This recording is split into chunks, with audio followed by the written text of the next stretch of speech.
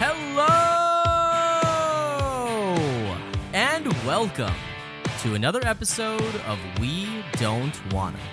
This is the podcast where we really don't wanna. In every episode, we'll be taking a very reluctant journey through a series that one of us loves, and the other, well, that's where that there reluctancy is. We are your hosts. I am Zach, and joining me as always, he's now hosting a radio show for a Voldemort support group. His name is Rodent. It's Scotty Westside. I thought we agreed that my codename would be Nighthawk. I don't want to be fucking Rodent. I want to be something cool like Nighthawk. But you're not cool. That's true. But can I at least pretend to be cool and be Nighthawk? I feel like your whole life is you pretending to be cool. I've just got to call your bullshit sometimes. That's pretty accurate. That's pretty accurate. Why do you think I keep you around if not to call me on my bullshit? Yeah, man, you know? this is a relationship about accountability. That's what It's I'm true. here for. It's true. We tear each other down so neither of us gets too big of a head. You know, it's accountability. You like make you my said. head pretty goddamn big. Hoy, hey-oh, there it is, and we're back. How you doing, man? I'm doing okay, doing solid. Can't complain. I had a bit of an interesting time this week when I was editing. I got a random nosebleed. My freaking nose just decided it was gonna turn on like a damn faucet. Mm-hmm. And got a nosebleed all over my fancy closet. So I spent the next 30 minutes like scrubbing blood out of my carpet like I'm a damn serial killer. Jesus. So that was a fun time. Speaking but of serial killers, are you one? No. Amanda and I started listening to that podcast called Morbid. Have you heard of that? No. You know Amanda's into that like weird psycho shit. Yeah, it's like true crime bullshit. Yeah. And we started listening to that. It's pretty goddamn interesting, but it is fucking graphic. It is as the namesake, it is morbid as fuck. Is morbid? Wow. Who would have thought that a podcast named Morbid would be graphic and morbid? Who'd have thunk it? I don't know. We Who'da name our thunk it? podcast We Don't Wanna, and you clearly want to now. So. Oh, yeah, I so want to. Yeah, definitely. Yeah, let's just agree that all podcast names are, misnomers that are relevant, whatever you want to say. Opposite Day, because I'm 12 years old, and that's how I relate it in my head. For sure. How was your week, pal? Dude, my week has been eventful. Yeah. It was a short work week for me, but Amanda and I took some days off over the weekend, or a long weekend, I should say, and drove back home to El Paso, Texas, Tejas, and El Paso. Yeah, El Please. Paso. Thank you. And got to see one of my best friends get married. It was fucking awesome. I was in the wedding party. It was a great time. Julio and Dom, congratulations. I fucking love you both. That is pretty goddamn cool. It was a good time. That's an exciting time. Yeah, That's I have to admit, I'm a little exhausted. Drove there. It's like a 9-hour drive. Drove back, and we got back like 2 hours ago. So it was also that drive, I can attest, seems longer than it actually is because it is across the wasteland that is West Texas. Yes, this is the truth. I have driven a lot in my lifetime through boring parts of the country, such as Kansas and others, but boy, West Texas is just nothing. Yeah. You know what's nothing interesting to see. Really bad, and I swear this is going to sound like an exaggeration. I legitimately think this is pretty goddamn accurate. We probably saw like 150 deer on our way out there, and we were driving through the night. It was terrifying. It was bad. That is dude. terrifying. White knuckle any driving. one of them could jump out in front of you and fuck your shit up. Yes, it was rough, but hey, we got there in one piece. We were tired as shit. We drove overnight. We drove through the night. Done that before. And the whole point was we were like, all right, hey, let's Amanda, get home from work. Let's nap for a couple hours and then get going. Mm-hmm. Well, we couldn't sleep. You can't just make yourself take a nap at 7 p.m. It's weird. Well, I can. You probably can. We couldn't do it. So midnight rolls around. We're like, well, fuck, let's get going. And it was bad, dude. It was pretty rough. But again, we got there in one piece. It was a good time. Ate a ton of Mexican food and home cooking. My mom made some fucking bomb food. It was great. So I'm full. I'm happy. Time. Yeah, feeling great. That's a good time. I was just stuck back here, bleeding all over the place. Although, I will say, I also forgot, I did see a movie in the theaters, which I have not done in a long-ass time. I saw their new Bond movie, No Time to Die. See, I've struggled getting into those. I've never watched any of the new ones. You should really watch Casino Royale and Skyfall. Okay. The other two, who gives a shit, but Casino Royale and Skyfall are incredible movies. I'm not lying. I think the last Bond movie I saw was GoldenEye. That's a lot of Bond movies ago. Yeah. You didn't miss much in between, but except for Casino Royale and Skyfall. This newest one was okay. It started really great and was like good through the first 45 minutes-ish, and then just kind of slowly went into mediocrity, and then it kind of got good right at the very, very end again, but it was okay. It wasn't the best, wasn't the worst. So, anyway. That's interesting. That does not compel me to go watch the Bond movie. No, you shouldn't watch that one. You should watch Casino Royale and then also watch Skyfall.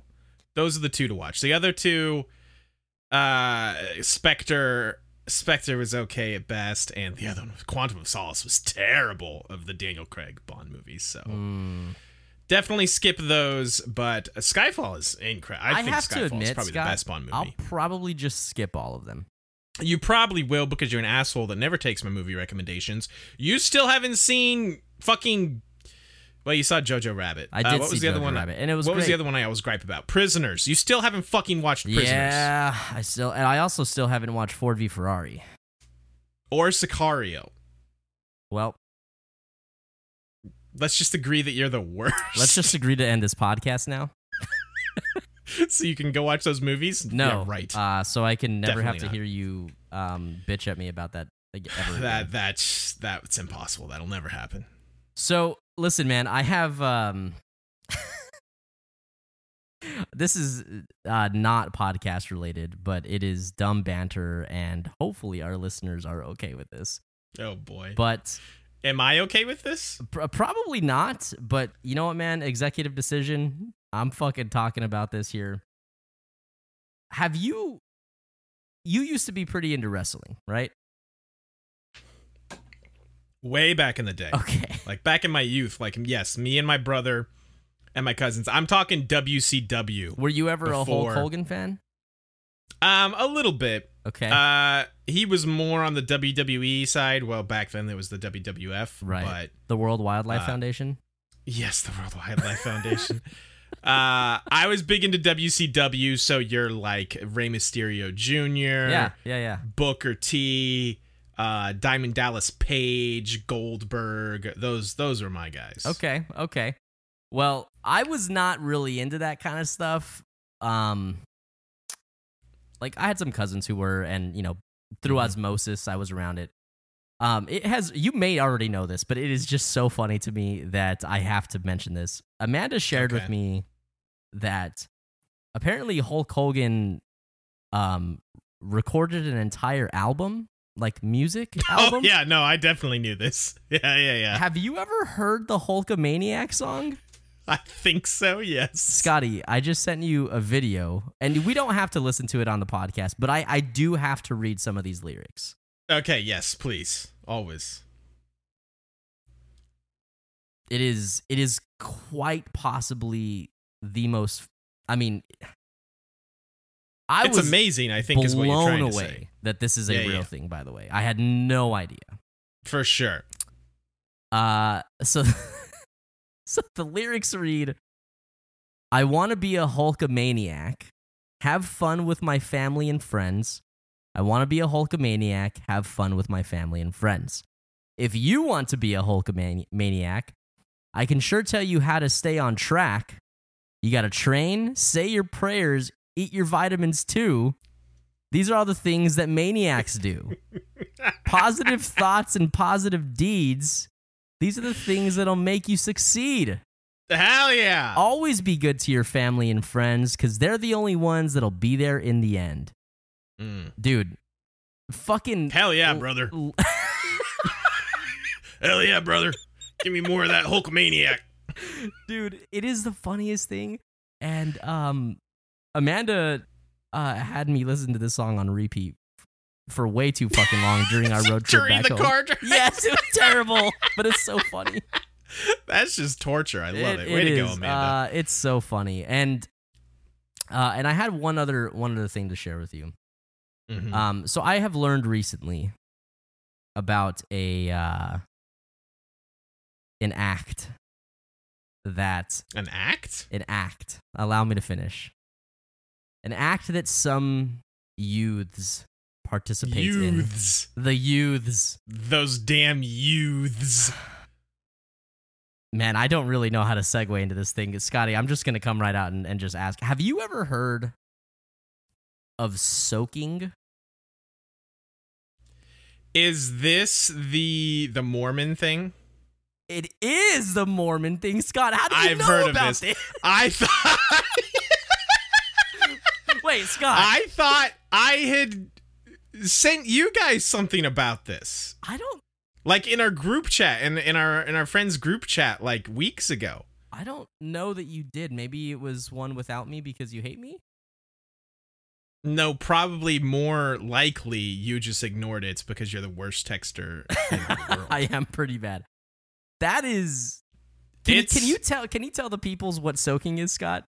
I don't think that I can because this was weeks ago and I've already banished it from my mind. Also, I don't know if we have any Mormon listeners. Hey, look, if we do, whether you're Mormon or ex-Mormon, we would love to hear about your soaking experience. Oh my God, no. I don't know if legally we can say that, so we don't want to hear about them, but like, if you have any insight, we are curious. So, okay, let me see if I can remember and get this right. My understanding of it is from the internet, as we've discussed before, the most reliable source on the planet, the internet, is that it's basically like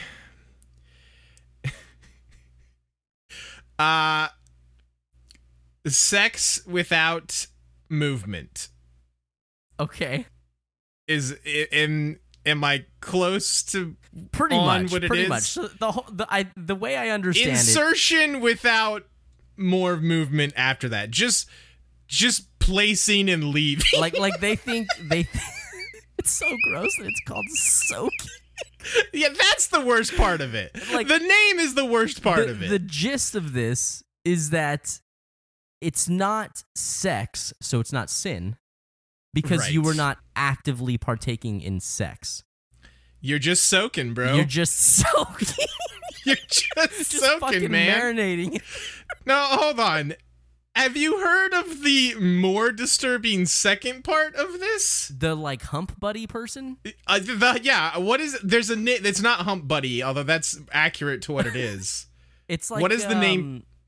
It's like a bounce something, right? Bounce yeah. Is it a bounce buddy? Man. It might be. It's the worst part of this whole thing. Is that you get a friend to be your quote-unquote bounce buddy that bounces up and down on the bed next to you so there is movement. So that you're not the one fucking. So there's some motion in the ocean, so to speak. But since you're not physically causing the motion, it's still all cool. Dude, why not just do anal? Come on, dude. Just fucking let it rip. Why did you decide that our Harry Potter podcast was a great place to air out, like, let's talk about soaking? You know what? Instead of let's talk about sex, baby. Let's talk about soaking.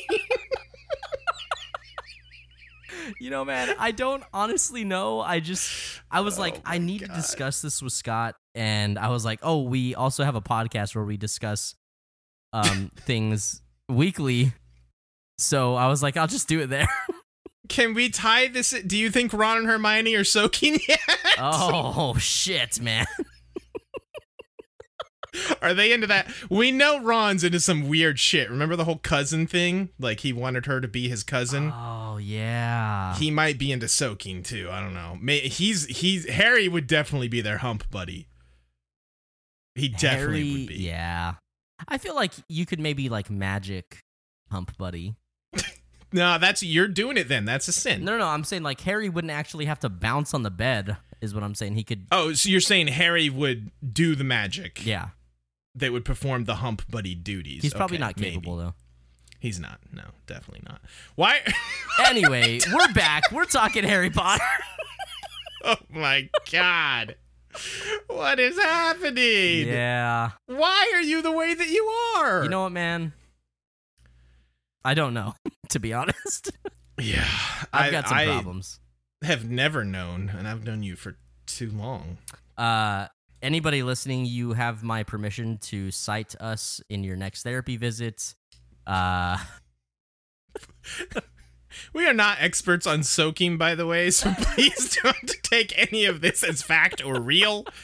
We're probably just repeating some internet nonsense that isn't even true. Well, who knows? Apparently it's a thing.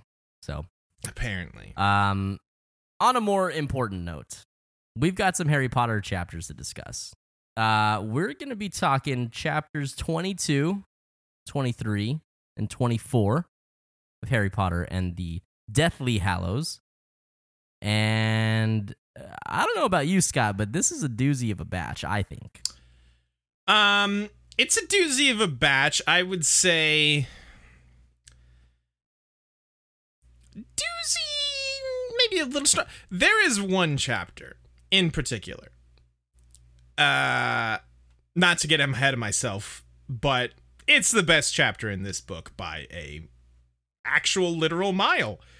So that one is very good. The rest of this is fine. Yeah, it's good. Okay. Well, let's fucking do this goddamn thing. We can get to that. Yeah, we talk. You said this is we. God damn it. We are doing chapters 22, 23, 24, like you said, of the Deathly Hallows, and boy, is there some Halloween going on. There's some Deathly Hallows being discussed in these chapters. By the way, did I mention last time how every time I read Deathly Hallows, it reminds me of Hallow Nest from Hollow Knight? Ugh. Which, I mean, well, just good. makes me happy. It's great. So, anyway. So, where we last left off at the end of chapter 21 was the escape from Zeno or Zeno. I can never remember which one you told me. I think most people call him Zeno. That's what I call him. Zeno, from Zeno's house when they blew up the thing. Well, he blew up the thing. And then, you know, Hermione did all this weird stuff before they apparated out. And I was like, oh, I know why she did all these things, because she's trying to protect, blah, blah. And as we start chapter 20 through, yeah, all my theories on why Hermione did the things she did are confirmed. Because we're on the same wavelength, me and Hermione, because we're both rad as shit. Hashtag confirmed. Well, not you being rad. Hold on. I said that at the wrong time. No, yeah, you said it right. You said it right. No. Yeah. You had it right. Hashtag confirmed. Hashtag confirmed. You're not nearly as cool as Hermione. Me and Hermione is rad. You said those. You said those words. I said those? You said those things. Also, they figure Luna is in Azkaban, and they hope she's all right. Spoiler alert, she's not in Azkaban. What? We'll see her soon. Hermione is big upset with herself that she wanted to go there, because all this stuff about the Deathly Hallows was a load of nonsense that he probably made up to stall for time. Ron argues that making up that kind of, like, elaborate story, like, on the spot isn't easy. And also, he's like, hey, we know at least one of the Hallows. I typed Hallows there. Hallows.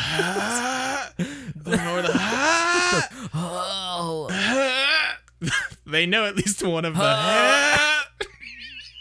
I'm not going to be able to stop doing that now. They know at least one of the Hallows exists. Hey, how low I had can a you make friend- your voice? How what? How low can you get your voice? Like, because it sounds like that's. No, I was doing like the throw up thing, like. Well, yeah, it kind of goes into like, look, watch. Watch. Okay, now you just sound like a pervert. I can't even get. Oh yeah, boy. No, that's not what I'm trying to do. You fucking creep.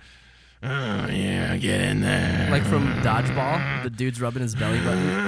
Get in there, nice and deep. Like. Yes. Fucking hoes. I don't know what's happening tonight. Hollows. Okay. Quit being a pervert, Zach. So yeah, Ron's like, yeah, we got this freaking, magic cloak, and also like you talked yourself about there being wands throughout history that could fit the Elder Wand, and Shing brings up the stone. She's like, well, what about the stone? She's like, no magic can resurrect the dead. I believe Dumble said the same thing to Harry one time too. Harry brings up the time Cedric, his parents, and my guy old Frank came back in the graveyard. She's like, that wasn't true resurrection. And Harry, to his credit, is like, well, yeah, but in the legend, it wasn't really true resurrection either. Right. Also, I'm like, don't they know? Like, they fucking know Inferi are a thing. It's zombies. It's a form of resurrection anyway, so. I mean, it's a reanimated dead body. There's a difference. Like, there is, but it kind of seemed like in the legend, that's almost what it was also. Like, she wasn't really there. It was just a reanimated dead body, so. That's okay. That is pretty fair. I do feel like they probably still have like a sense of themselves. They're just not like emotionally like I don't know. I guess I don't know like how to describe it, but like it sounds like it is still them. It's just right. Not full hard. You know? I don't it's at like, all. It's like but a sure. chub version of them. No, okay. So Harry asks if she knows the name Peverell, which was the three brothers supposedly. Right. She says they didn't do anything important from what she had researched, just that the male bloodline died out. Then Harry very conveniently remembers that Marvolo Gaunt, back in when we were getting the pensive scenes, chatting up with that dude. Did you say when he told Penstive? Penstive. I don't think I did I? It sounded like you did. I didn't like one bit. I don't know. Back in book 6, he was all like, I'm descended from the Slytherins, and apparently he said the Peverells too. I'm going to take Harry's word for it. I don't know why, but I'm going to. First time for everything, I guess. I know. But yeah, apparently Marvolo Gaunt was also descended from them, and now Harry is fully convinced that the stone in the ring, the Horcrux that Dumble already destroyed, is the Resurrection Stone. Oh. You feel like he's just trying to make it fit? Yes, but also that's also the way these books do things, so sure, it could be accurate. But I mean, Dumble cracked it, so is it even still usable if that is even the case? Well, it might have a warranty. Get it replaced with death. No, it's ancient, bro. That warranty expired years ago. Yeah, is there an expiration limit on death? That's wow, you just blew my mind. Like that's pretty philosophical deep, right? as all hell. That's deep, yeah. Fucking is there meta. an expiration limit on death? Yeah. Wow. Let's just sit in that for a second. I don't want to. So now Harry thinks that it's his destiny. He thinks it's his destiny to collect all the Hallows so they can have a final battle. Hallows versus Horcruxes. Fight! Also, he thinks that now he's on a roll here. He's like jumping to every conclusion that exists. He's like, oh, also Dumble must have put the ring in the snitch. And Dumble had the cloak to examine if it was the third Hallow when my parents died. Also, I'm totally a descendant of the wise Peveril brother. And I'm like, boy, you are just assuming a lot here, buddy. It's the first time that his brain has really moved at that type of pace, where he's actually listening to listening to information. So look, let's let him relish in that. Yeah, I suppose. I feel like that was a big thing early on. It was like in the first book, where it was like everything was connected to everything, and they just jumped like from one leap of logic to the next, and it was all accurate because, as I stated back then, there were no B plots in that book. But anyway, so Harry's all happy now and excited, thinking he's got 2 of the 3 Hallows wrapped up. He has the cloak. He thinks he has the ring and the snitch. Then his little party comes to a quick halt when he realizes that the Elder Wand is what Voldy is looking for. He thinks Voldy doesn't know the full depth of the Hallows, or why, because if he did, why would he turn one into a Horcrux? The stone, being the stone, the ring. Right. And he just thinks he's looking for a powerful wand, famous throughout history. And Harry's like trying to convince Hermione of this. Hermione's big skeptical. He says, "Don't you see it all fits?" She's like, "No, it doesn't. It doesn't, Harry. You're just getting carried away. Please just answer me this. If the Deathly Hallows really existed and Dumbledore knew about them, knew that the person who possessed all 3 of them would be Master of Death, Harry, why wouldn't he have told you?" But Harry's ready for this. He's like, "Nah, you said it, Hermione. You've got to find out about them for yourself. It's a quest." And she's like, dude, this guy's played an RPG before. He's He's really buying into Zeno's bullshit here. Hermione's like, "I only said that to try and persuade you to come to the Love Goods. I didn't really believe it." Good shit from my girl Hermione there. She's like, "I was bullshitting your fucking dumbass." Harry is not listening to her. He says, "Dumbledore usually let me find out stuff for myself. He let me try my strength, take risks. This feels like the kind of thing he'd do." And Hermione's like, "Harry, this isn't a game. This isn't practice. This is the real thing. And Dumbledore left you very clear instructions. Find and destroy the Horcruxes. That symbol doesn't mean anything. Forget the Deathly Hallows. We can't afford to get sidetracked." I'm like, yes, please. This book doesn't need any sidetracks. Yeah. But Harry, he's just now obsessed. He's obsessed with the idea of getting all the Hallows. He tries everything he can think of to open the snitch. He thinks that if he can get the stone out of the snitch, he can just ask Dumble, "What's up?" Which is a very sad thought, that he's just pinning all his hopes on that. There's even mention he's just straight up deep throats this snitch, trying to get it to open. Yes. I was not okay with that. He's really trying everything. I'm sure made this noise too. He went, That was when he was shoving it up his asshole too. He definitely tried my God, dude. He's like, "Wait, is my butthole to close? Does it open out my butthole?" We established last time, I'm pretty sure, that yours is open at the always. Mine is open at the always. You're right. Yeah. So now this fucking bitch, Harry, has the gall, the fucking cheek of this dude to say that Hermione and Ron are obsessed with finding the remaining Horcruxes. Because he doesn't give a shit about Horcruxes He's now. projecting, man. He's only on Hallows. And yeah, he's super projecting. Hermione's like, "Are you fucking serious, dude? We're trying to do what Dumble told us. You're the one who's obsessed." He is. He's big obsessed. So this is him thinking to himself again. Dumbledore had left the sign of the Hallows for Hermione to decipher, and he had also, Harry remained convinced of it, left the Resurrection Stone hidden in the Golden Snitch. He is just fully convinced this Resurrection Stone is inside the snitch, and he will not hear any argument otherwise. Neither can live while the other survives. Master of death. Why didn't Ron and Hermione understand? What would you do? What would I do? Like if you learned the tale of the Hallows and you believed it to be true,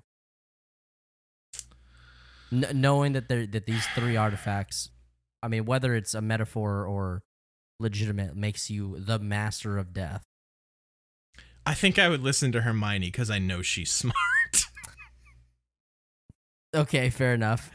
Also, I would listen to Dumbledore because I know he was smart as hell. And he wanted to get the Horcruxes and never said anything about the Deathly Hallows. Fair enough. Okay. So yeah, the last enemy that shall be destroyed is death, Harry quoted calmly. And Hermione's like, I thought it was you-know-who we were supposed to be fighting. Harry gave up on her. This fucking dude. Harry wants to tune into Voldivision, TM, so badly. But he's getting fuzzy reception now, and he blames it on his new dumb wand. Well, it's because the hosts of that show, Rodent, can't fucking keep his shit together. It's Nighthawk, you dick. He thinks to himself that Hermione was right. This is the most self-aware this bitch has ever been in his life. He thinks himself Hermione was right, and he does, like, quote, prize this connection. He loves it, but he will never admit it to them. I'm like, wow, that's self-aware for you, buddy. So months pass. We get all the way into March, and I'm like, Zacharias, you motherfucker, you told me this book wasn't going to be a whole school year. You lying sack of shit. I don't know what you're talking about. I hate you so much. I hate you. Ron finally he's been trying to tune into this secret radio broadcast on his radio. He finally gets it, called Potter Watch. It has Lee Jordan, my fucking dude Kingsley Shacklebolt, and my fucking dude Lupin on it. They're all using code names. They're pretty good code names. Yeah, like Kingsley's is like Royal, which is a little on the nose and obvious. But I mean, Kingsley's on the run anyway from Dieter's, so I don't understand why he needs to use a king name, a code name. Lupin's is Romulus, right? That's pretty on the nose too. Nobody gives a shit what Lee Jordan's is. Why is? Oh right, okay. You said why Lupin. is what? Nothing. I just Ramus and Remulus, or Remulus and Ramus. You'll get there, buddy. Remus You'll get there and Romulus. Holy shit! Yes, nailed it. They find out that Dirk, pretty sure Diggler is his last name. Cresswell. Ted Tonks and the Goblin Gornuk have been killed. It's Dirk R.I.P. Cresswell. To them. Yeah, it's Dirk Diggler. Nobody knows where Dean and the other Goblin are. Kingsley says that Muggle deaths are high because they're a bit like recreation for the new regime, these fuckers. Kingsley says some wizards have risked their lives to put up protections for Muggles and encourages others to do the same. And this is Lee Jordan speaking. And what would you say, Royal, to those listeners who reply that in these dangerous times it should be wizards first? I'd say that it's one short step from wizards first to purebloods first and then to Death Eaters, replied Kingsley. We're all human, aren't we? Every human life is worth the same and worth saving. Good fucking shit from Kingsley. Hell yes. Fucking love that dude. Yeah, man. It's fucking good. You know what's funny? Like a month ago, no, months and months ago, whenever you coined the term Voldivision, Yeah. I so badly wanted to be like, dude, that's so funny. Voldivision and Potter Watch, like they're different, you know, like they're broadcasts, but obviously I couldn't say anything because it would have spoiled that. Which it would have spoiled Potter Watch. Yeah, what a horrible spoiler that would have been. I mean, it also would have spoiled the fact that there's like a rebellion, like sure, you know what I mean? Like it's everything surrounding simmering under the surface. No, I gotcha. Yeah, I'm brilliant and rad. What do you want me to say? Voldivision, you know, just these things come to me. There's a good, not that you would like go listen because I don't think you would seek out this content. But there's a really good Harry Potter podcast called Potter Watch. I'm just like, great fucking name. Great to get there first. Yeah, you got to get there first. That's like, there's some, I can't even remember who it is, but there's some very old comic bit where he said he received this email from anonymous at yahoo.com. And it's like, the email is like giving him shit for being like a terrible comic, but he's like, every fucking time I'm just like, good fucking name, way to get there first, way to get he's like, it's not anonymous kitty lick 37, you know, it's just the anonymous at yahoo.com. He's like, every time it rolls into my email box, I know it's going to be a shitty email, but good fucking email. That's so funny, dude. It's very good. Yeah, you got to get there early, man. We had to really, get there for We Don't Wanna early. Yeah, there was so many. Lee Jordan also says that Royal has his vote for Minister of Magic if we ever get out of this mess. And I'm like, I wonder if he will be Minister. So Lupin is up next. He says that he for sure believes Harry is still alive and that they're all with him in spirit and continue. He also says if Harry's listening, he would tell him to continue to follow his instincts, which are good and nearly always right. And dipshit Harry turns to Hermione and looks at her as if this proves his point about the Hallows. And she's like, he said nearly always, dipshit. It's just real dumb. You're gonna hate this because this is the episode that's airing tomorrow. Oh boy, yeah. But I think a lot of people speculate that him saying that specifically is about like him yelling at Lupin to go back with his family. Like, I'm sure people like do admitting think that like, like I should be here. Obviously, Ted Tonks is dead. Like, yeah. So, just putting that out there. Just putting that out there. His instincts, kind of did him a solid there. Nah. Harry, if anything that we've learned through these books, that Harry's instincts nearly always get them killed. Well, my boy Lupin is just trying to show his support for his boy by lying through his teeth. Also, my fucking guy Hagrid. He narrowly escaped capture after hosting a support Harry Potter party. Oh my god. What are you fucking Hagrid, oaf, come on. Man. I fucking love you. What are you doing? May I just add that while we here at Potter Watch applied Hagrid's spirit, we would urge even the most devoted of Harry's supporters against following Hagrid's lead. Support Harry Potter parties are unwise in the present climate. No fucking shit. It's very funny. I miss Hagrid. I hope we get to see him soon. And yeah, this is where Fred gets on, and Lee Jordan calls him rodent, and he's like, fucking told you it's rapier, bro. I want to be fucking rapier. He makes some jokes. There's a pretty good one about a basilisk that I don't remember, and then there's one about something about faster than Snape running from shampoo. Right. It's real dumb. Then he says, like, listen, even if the rumors about Voldy traveling abroad are true, not to let your guard down. And then, Harry's a fucking idiot. He says Voldy's name before they can stop him, and shit pops off. Fuckers immediately pop in, and they're like, come out of there, we got your hands up, or come out of there with your hands up. We got a dozen wands on you, you dicks. And that is the end of chapter 22. So they're in deep shit now. They are in some deep shit. They are in the deep shit. There's like 12 of these snatchers is what they're called, right? Yes. Snatchers out there led by Fenrir Greyback. Are you having a stroke? I might be. Bitch, I might be. Only when I talk.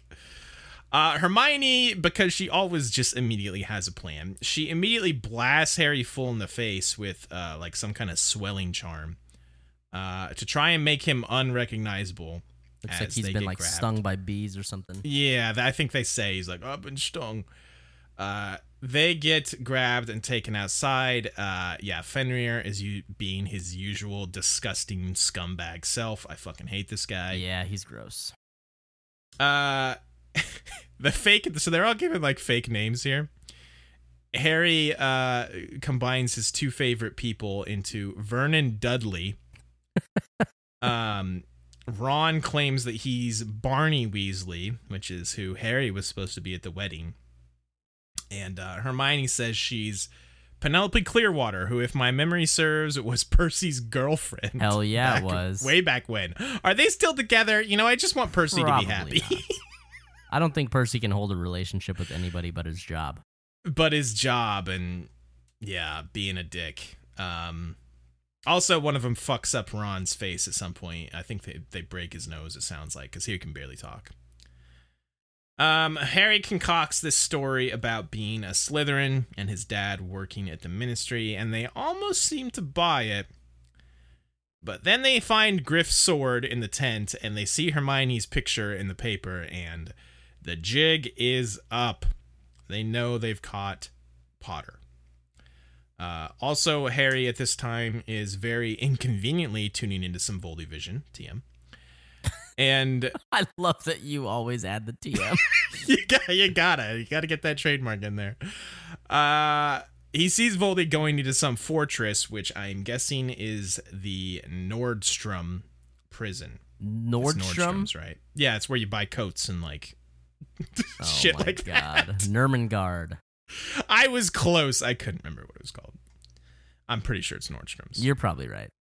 I'm probably right. So Greyback decides to take them to Malfoy Manor because he's scared to call Voldy himself. He's like, we'll check with the Malfoys just to be sure, and they all apparate there. So this is from Voldy's perspective, because like I said, Harry's kind of in and out of Voldy Vision through these chapters a lot, actually. Yeah. It adds a lot of intensity. It does, because I'm actually, well, in this chapter anyway, I'm honestly more interested in this showdown, quote unquote, between Voldy and, I don't think it's ever explicitly said, but it's pretty clear it's Grindelwald. Yeah. The frail man sat up, great sunken eyes fixed upon him, upon Voldemort. Then he smiled. Most of his teeth were gone. So you have come. I thought you would one day. But your journey was pointless. I never had it. You lie! And that's all we get on that for now. Yeah. I love that, like, their exchange. Yeah. I wish we got a little more between. For sure. I just want like a full-on conversation between them two. It would be so cool. Like, it's like the passing of the torch almost. Like, right. It would be so cool. You know, I can't remember. Did I ever ask you if Grindel was dead or if he was just still in prison? I can't remember if I ever asked you. I think I gave you the razzle dazzle, if I'm not mistaken. You probably did. Anyway, so they go inside, and Narcissa and Lucius want Draco to tell them if this is really Harry, because his face still is all swole up. He seems very scared and unsure. He doesn't really want to say one way or the other, because he won't even say for sure if that's Hermione. They're like, well, what is this mudblood girl that you hate so much? And he's like, maybe, I don't know. Draco just straight up does not want to be there. He doesn't want to be anywhere. Dude. Feel bad for that. Yeah, for real. Narcissa says they have to be sure before they call Voldy, especially after what happened to Raoul and Dolohov. I don't know if they're dead. Did he kill them? I know he tortured them. I think he just tortured them. Okay. No. He did kill one of them, I think. I can't remember. Could be.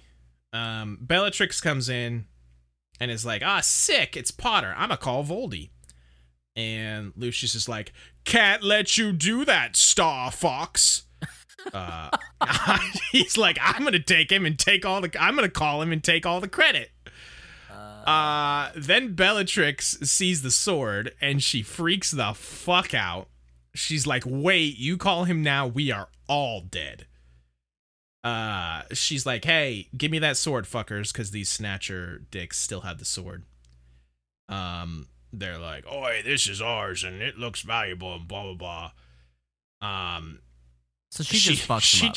She just fucks them all up. She like stuns all of them, and she tells Draco to drag the scum outside, and if he doesn't have the stomach to finish them, she'll do it later. She's like, I'll get to it later. Dude, it's pretty funny. Fucking bad. She wonders how these fuckers got the sword, because Snape sent it to her vault at Gringotts. Bella is big worried now and says she needs to think. She's like, Voldy can't find out about the sword, and we get more on why she's so freaked out about this in the next chapter. Next chapter, yeah. She tells Fenrir to put the dipshits in the cellar while she tortures Hermione for info. Ron is freaking the fuck out, understandably so, when they find out that Luna is down here in the cellar, and Ollivander too. Fucking creepy ass dude. Creepy ass Ollivander, but I'm happy to see Luna. I'm happy she's not in Azkaban. Yeah. Luna cuts them free with a old rusty nail, but she says there's no way out. Ollivander has been here for like a year, and he's tried everything. They can hear Hermione getting tortured upstairs. This is like super fucked up. I do not care for this at all. I don't like it, Zach. Yeah, it's pretty bad. This is Bellatrix. What else did you take? What else? Answer me. Crucio? Crucio? Hermione's screams echoed off the walls upstairs. Ron was half sobbing as he pounded the walls with his fists. And Harry, in utter desperation, seized Hagrid's pouch from around his neck and groped inside it. He waved the broken halves of the Phoenix wand, but they were lifeless. The mirror fragment fell sparkling to the floor, and he saw a gleam of brightest blue. Dumbledore's eye was gazing at him out of the mirror. The fuck is with this mirror? Help us, he yelled at it in mad desperation. We're in the cellar of Malfoy Manor. Help us. The eye blinked and was gone. Harry was not even sure that it had really been there. Dude. So, they can hear Hermione screaming that the sword isn't real. It's just a copy. My fucking girl, even under torture, is staying strong. Lucius is like, oh, we can figure that out quickly. Get that goblin that we captured. He'll be able to tell if it's real or not. Harry quickly tells him he has to lie. He's like, tell him it's a fake, as Draco comes down to get him. As soon as Draco leaves, my fucking dude Dobby pops in. Very handy, this house elf magic. Hell yes, it is. Harry has him take Ollivander, Luna, and Dean to Bill and Fleur's house. Luna wants to stay and help him, bless her heart, but they go. Lucius hears the apparition noise, the like pop, and he sends our old pal Pettigrew down to check. Here we get another quick hit of more Voldivision. TM. So ridiculous, dude. TM. This is Grindelwald talking. Kill me then, Voldemort. I welcome death, but my death will not bring you what you seek. There is so much you do not understand. Love it. And that's all we get. I hate just these little bursts of Voldivision. I want to tune in for the whole hour program, you know? That is called edging, Scott. Yes. Yeah. Oh, I'm getting mad edged. Mad edged. Mad edge. It's like Mad Eye, except it's a Mad Edge. Mad Edge Moody is what they call me. TM. TM. Pettigrew comes in. Ron and Harry just straight up tackle him because he sucks. In their struggle, his robot hand, his Terminator hand, is like strangling Harry when Harry's like, I saved your life, bro. And he lets him go. He has a second of hesitation. Right. He has like a second of hesitation, which Pettigrew seems like just as surprised by this as they are. Then his shiny Terminator hand just strangles the shit out of and kills himself. It's very odd, but My next note just says, R.I.P. Pettigrew, JK, no one gives a shit about you. So Voldemort says something to the extent of like don't ever display Weakness. like weakness and your loyalty to me or something to that extent. Yeah, I mean, basically he bewitched the hand that he gave him. Right. To kill him if he ever even thought about, like, going the opposite direction. For sure. Yeah. And it yeah. I think it's fucking cool. It's fine. Like, I don't give a shit about Pettigrew. I mean, who fucking cares about Pettigrew? But, like, to gift somebody a limb, right? Mm-hmm.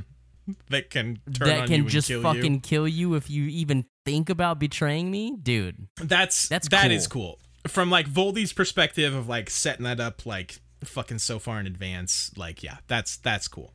But yeah. Anyway, they go upstairs to see Griphook telling Bellatrix that it is a fake. The dude comes through. She's like, "Sweet, now we can call Voldy. We're all good," and touches her dark mark. Harry, quick hit of, sees from his perspective here. He's all mad. He's like, if they're calling me back for anything but Potter, I'm going to murder the shit out of them. Grindel is all like, kill me, bro. You can't win, and that wand will never be yours. Fuck you. Gives him the old double deuce. Grindel's having the time of his life. And yeah, Voldy kills the shit out of him. R.I.P. Grindel. So, yeah, R.I.P. Grindelwald. Oh, yeah. My fucking boy Lucius just continues his streak of L's here. Like, they pop in, and he's the first and only one that just immediately gets blasted. Like, Ron disarms Bellatrix with Expelliarmus. Harry catches her wand, and then they both like double blast like Lucius into the fucking fireplace. I hope his cloak caught on fire and he gets all burned too. I mean, I don't hope that because I like Lucius, but it's hilarious how the dude just cannot catch a break. I don't even think he has a wand anymore. No, yeah, he doesn't. It's broken. R.I.P. my fucking guy Lucius. He's getting it worse than fucking man. Pettigrew got it. Narcissa, Draco, and Fenrir, they still have wands. They fire back. Before Bellatrix... Get this, Zach. Get this. She holds a knife to Hermione's throat to make them drop their wands. Knives are OP in this universe. Always have a knife. Always, Zach. Okay, fine. Wands just get disarmed. Always have a backup. Bellatrix has a knife here. She's fucking unstoppable. Except then she immediately gets stopped. But also this whole thing is weird. They drop their wands. She's like, Draco, pick them up. The Dark Lord is coming. Harry Potter, your death approaches. Harry knew it was true. His scar was bursting with pain, and he could feel Voldemort flying through the sky from far away, over a dark and stormy sea, and soon he would be close enough to apparate to them, and Harry could see no way out. I asked you about this a long-ass time. I was like, what is the range, or is there a range on apparition? And this kind of clearly spells it out that, yeah, no, there definitely is. So he has to fly closer before he can just teleport in. And then, yeah, fucking my fucking guy Dobby is back to save the damn day. He drops the chandelier directly onto Hermione. Wait, what the fuck? What the fuck is with this part? He drops the chandelier onto Hermione. Well, it's onto Bella and Hermione. Yes, but Bella just drops her and dives out of the way, and it only hits Hermione. I mean, it was just to get Bella away from her. In any cartoon or movie or any media ever, dropping a chandelier on someone is like insta-death. It's insta-death. Or like Hitman game, yeah, it's for like example. an anvil. Yes. Except the lone exception being the hilarious gag they do in Emperor's New Groove. when Kronk tries to drop the chandelier on that witch lady, and it just goes directly around her, and he's like, "Huh, that usually works." Emperor's New Groove is so fucking rad. Emperor's New Groove is amazing. I love that movie. So I'm like, yeah, wait, what the fuck? I was so hyped on you, Dobby. Then you just drop the chandelier on my girl. Not okay. It's very funny the way it happens in the movie, by the way. Oh, excellent. They do just drop it on her in the movie? Not exactly, but do you care? I mean, it's a small detail. Do you care if I tell you? No, go ahead. So it's this like massive like commotion, right? This fucking scrap breaking out, and then like there's a moment of silence, and you just hear like squeaking. Is he like slowly loosening the bolts? And the camera just pans up, and he's just up there like. Okay, that's very. So he did it like manually, not with magic. That's so good. So fun, and then just like it falls. Yeah, it's Dobby's hilarious. That's way better. Yeah, that's way better. That's amazing. That's some Hitman ass shit. Yeah, right dude, there. Definitely.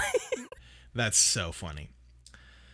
So as Ron ran to pull Hermione out of the wreckage, Harry took his chance. He leaped over an armchair and wrested the 3 wands from Draco's grip, pointed all of them at Greyback, and yelled, "Stupefy." The werewolf was lifted off his feet by the triple spell, flew up to the ceiling, and then smashed to the ground.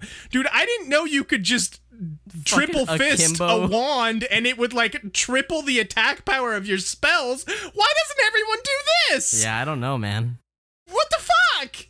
Like 3 wands in one hand, knife in the other. You are unfucking stoppable. Because Dude. This is just a stunning spell, but it like blasts him through the ceiling and into the ground. Yeah, what the fuck? Why doesn't everyone do this? I don't understand. It's pretty OP. It's pretty OP. Narcissa sees Dobby and she's like, "How dare you? We're your masters." And Dobby, my fucking dude, is like, "Nah, I'm a free elf, bitch." Actually, I have the exact quote here because Dobby is a fucking baller and he deserves this shout out here. "Dobby has no master," squealed the elf. "Dobby is a free elf, and Dobby has come to save Harry Potter and his friends." Great shit. And then my next note. Fucking no, not my guy, Dobby! No! They apparate out. Ron with Hermione and Harry with Griphook and Dobby. But when they get to Bill and Fleurs, it's this fucking knife again, dude. Harry sees the knife sticking out of Dobby's chest. The knives are undefeatable in this wizard world.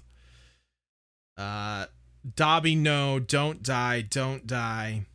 The elf's eyes found him and his lips trembled with effort to form the words, "Harry Potter."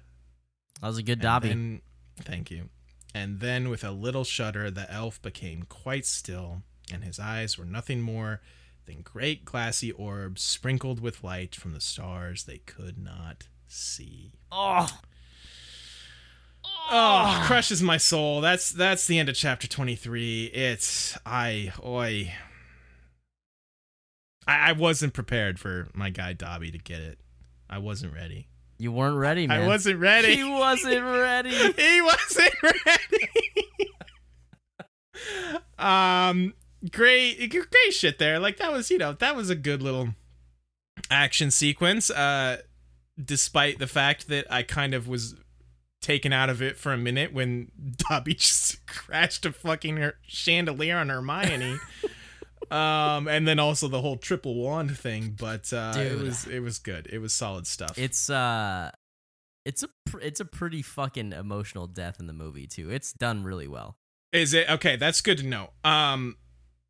This is a guess. Was this like, because I think we kind of discussed before, I think you said the first movie was about 2/3 of this book. Was this like the climax, the Malfoy Manor of the first movie of Deathly Hallows? I mean, you don't have to tell me. The dust settling is like in these like chapters right here of it. So okay. Yeah, I mean, basically that is the climax, but it's not the end of the movie. Sure. Okay, gotcha. Chapter 24, our last chapter of the day, but we will spend some time here because It's a good one. It's a pretty fucking good chapter. It's pretty fucking good. Hell yeah. So Harry decides to bury Dobby himself the old-fashioned way, no magic. Hey, you can appreciate that, right? You like things the old-fashioned way. I do like things the old-fashioned way. He sees Voldy punishing those that let him escape at Malfoy Manor, and I'm just surprised poor Lucius hasn't run out of lives or like continues by now. Like, he must have entered the Konami code or something. He got like endless lives in Contra. Like, how is Voldy still letting him live? Fucking hell. You know what's fucking hilarious that you just said that, and then earlier What? you made a Star Fox reference. Oh yeah. On our drive home back into town today, Amanda, we were talking about the podcast, and Amanda said something. She was like, "Dude, on your all's most recent episode, you make some reference, and like, she's like, I live with you, and like, I know most of the things you're into, and like." She's like, I have no fucking idea what some of your all's references are. And like, I wonder how many of them like go right over the heads of your listeners. Because some of them are just such deep cut fucking references. Yes. Like she was like, I would love to know what percentage of people listening to your show actually like know like more than half of your dumbass references. What was the one she was referring to? I have no clue. I can't remember. Oh my god.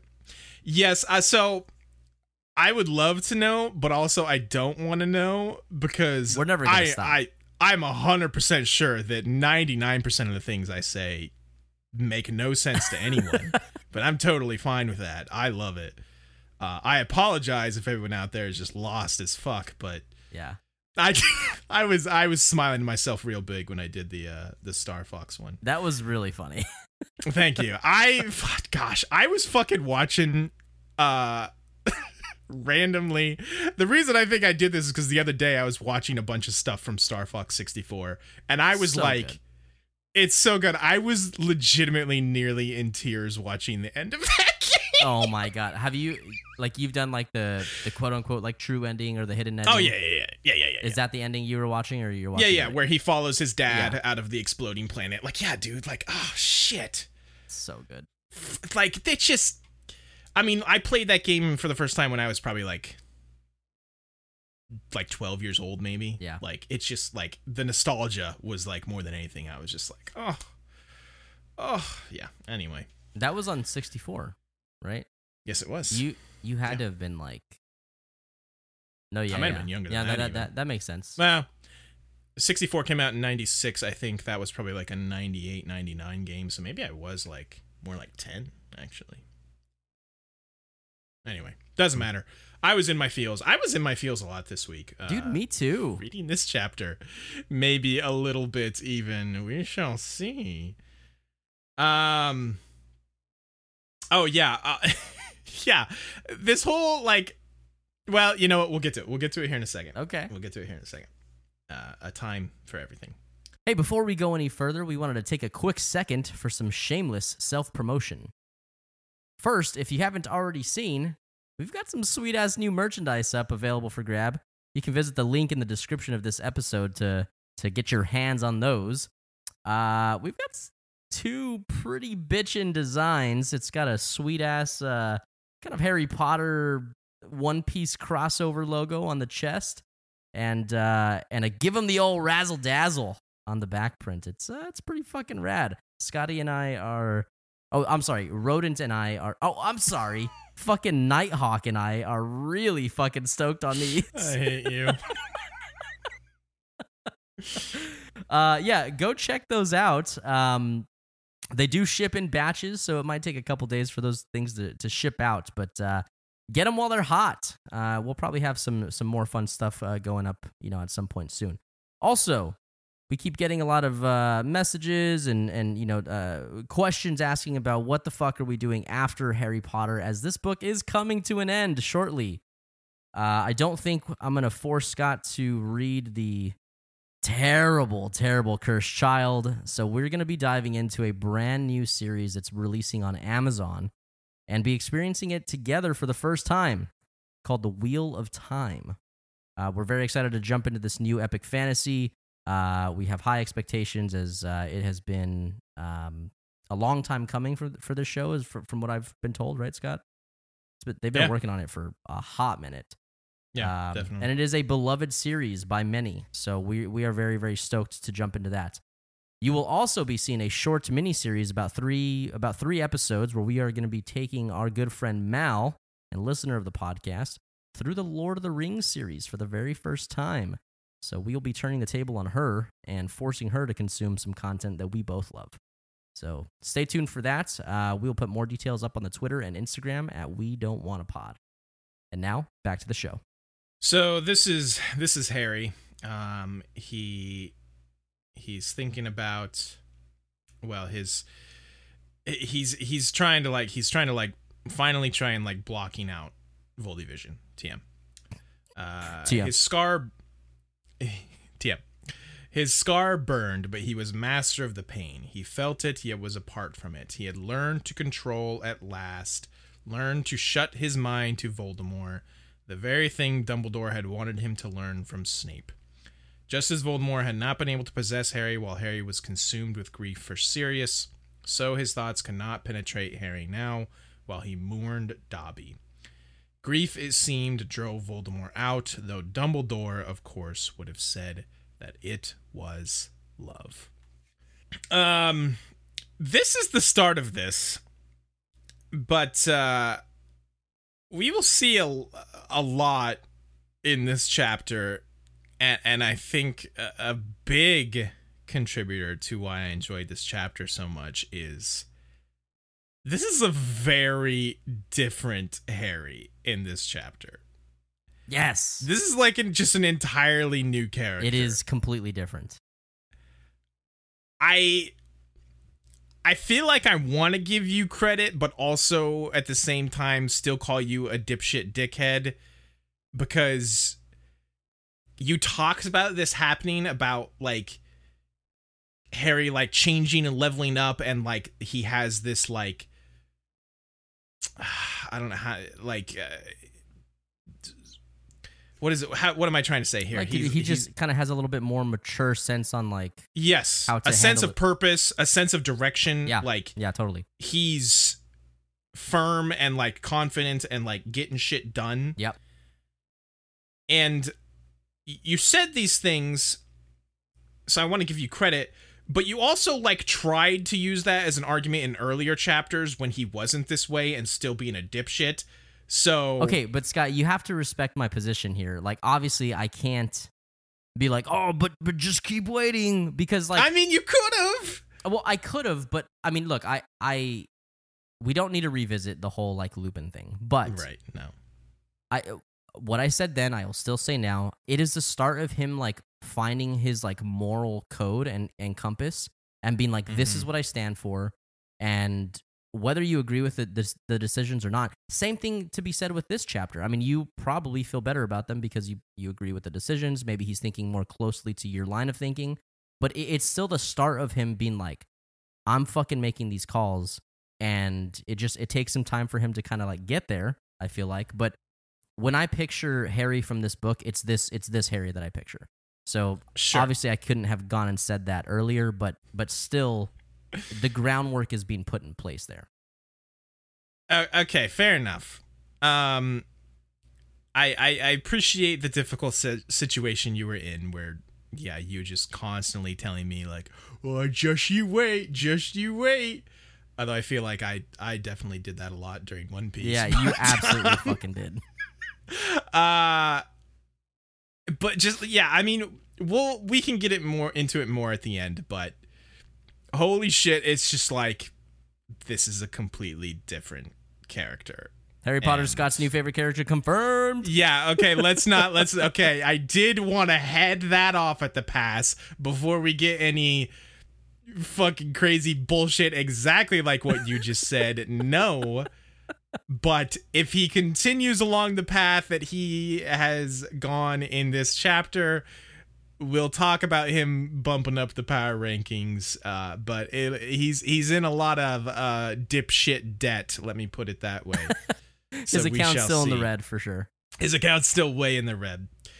So moving forward here, Harry is seemingly losing his obsession over the Hallows. He thinks he knows who and why Voldy killed in that cell. I think it was pretty obvious. He also thinks of Pettigrew being dead because of a small moment of mercy, which Dumble seems to have foreseen. I think Dumble mentioned at like the end of that book about how like you spared Pettigrew's life and that may come back and be important or something to that right effect. And you hated that back then, by the way. Well, because I hated Pettigrew and I just wanted him to die. Well, I think I'm paraphrasing, obviously, but you, to the extent where like, what's that supposed to mean? What's he gonna do? Just fucking flip and turn good, or like? Well, if we get a fucking redemption story for Pettigrew, then fuck this shit. I don't think I said. I probably did any of those things. Said something like that. I probably said no. I just didn't. I think I was more like wondering: is this like some kind of one of Dumble's weird forms of magic? Like this Sure. is this a love thing? And I just didn't understand. And you were probably shit at explaining it. That's the excuse I'm going to use. You're probably right. Moving on.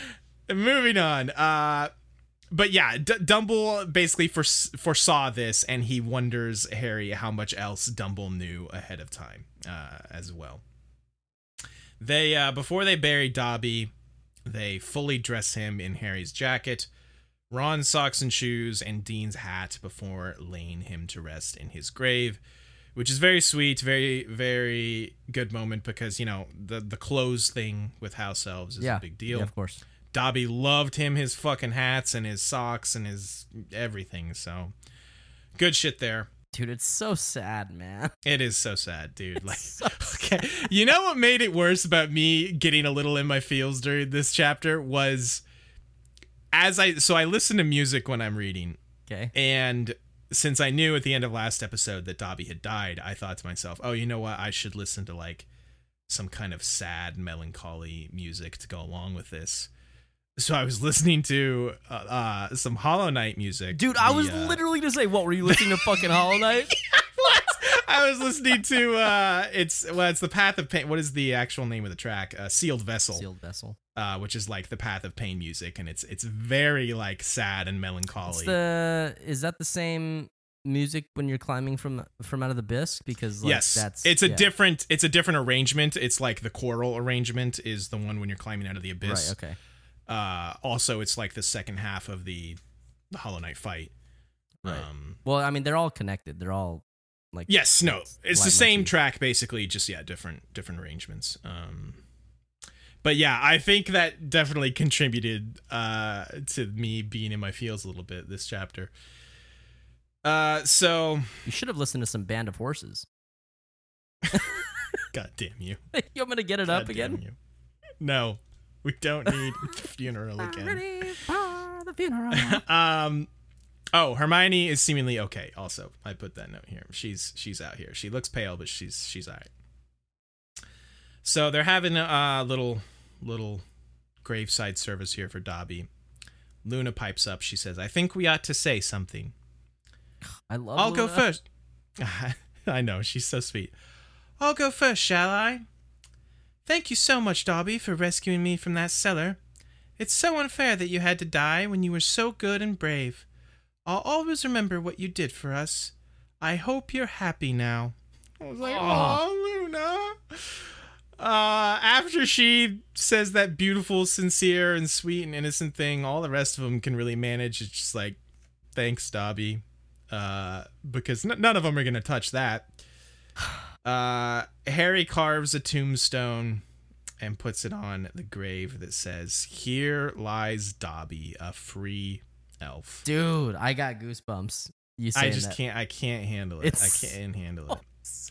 Fucking my dude, Dobby. God.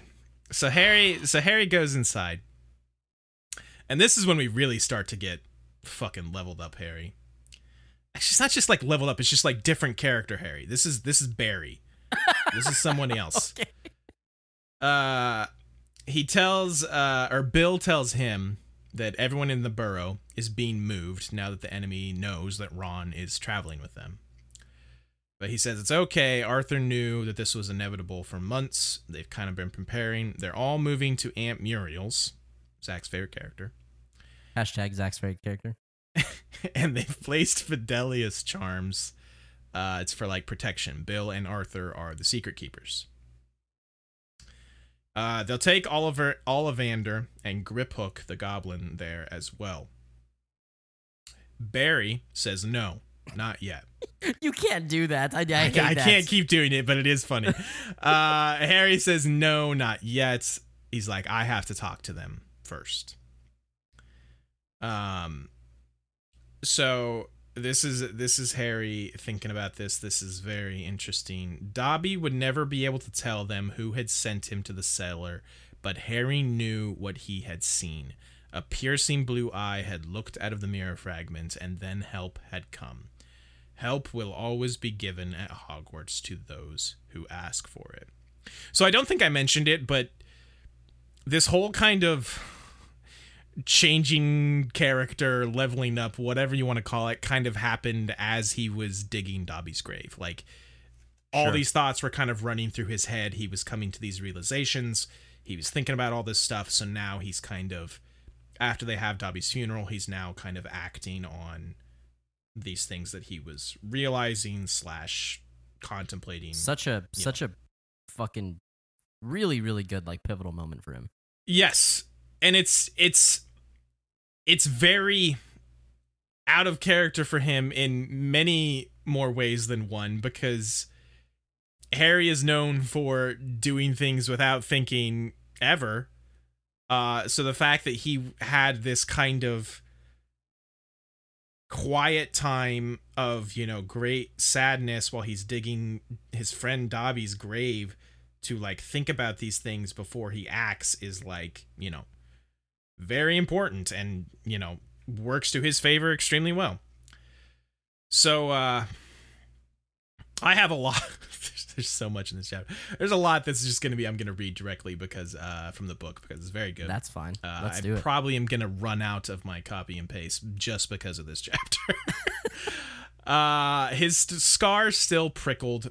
He knew that Voldemort was getting there too. Harry understood and yet did not understand. His instinct was telling him one thing, his brain quite another.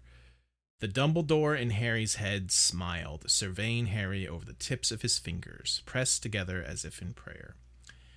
This is Harry. You gave Ron the Deluminator. You understood him. You gave him a way back. And you understood Wormtail too. You knew there was a bit of regret there somewhere. And if you knew them, what did you know about me, Dumbledore? Oh, dude, it's so good. Very good. This is self-reflection from Harry is so out of character. Am I meant to know but not to seek? Did you know how hard I'd find that? Is that why you made it this difficult so I'd have time to work that out?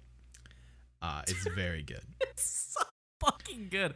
I have to tell you too, Scott, you're doing a great job at at driving that, because like you're delivering it really well, and it's just like bringing me back to like the book. It's so good. This chapter is incredible. Like, I think I have said that it's so miles ahead of any other chapter in this book. It's so good.